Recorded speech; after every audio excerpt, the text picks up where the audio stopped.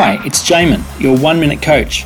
One of my all-time favourite authors, Tim Ferriss, says that busyness is a form of laziness, lazy thinking and indiscriminate action. Taking this one step further, laziness is simply a manifestation of fear. In the coaching space, the issue is never the issue.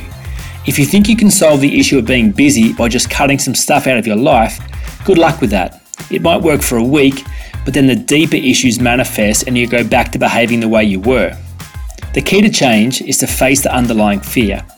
Being busy is protecting you from what you are afraid of on some level.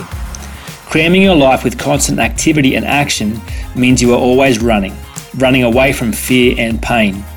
Busyness is about attaching your value as a person to what you can do and achieve. The more you can do, the better that makes you feel. That all comes out of the fear of not being enough. If you want to stop being busy, you will have to face up to this fear.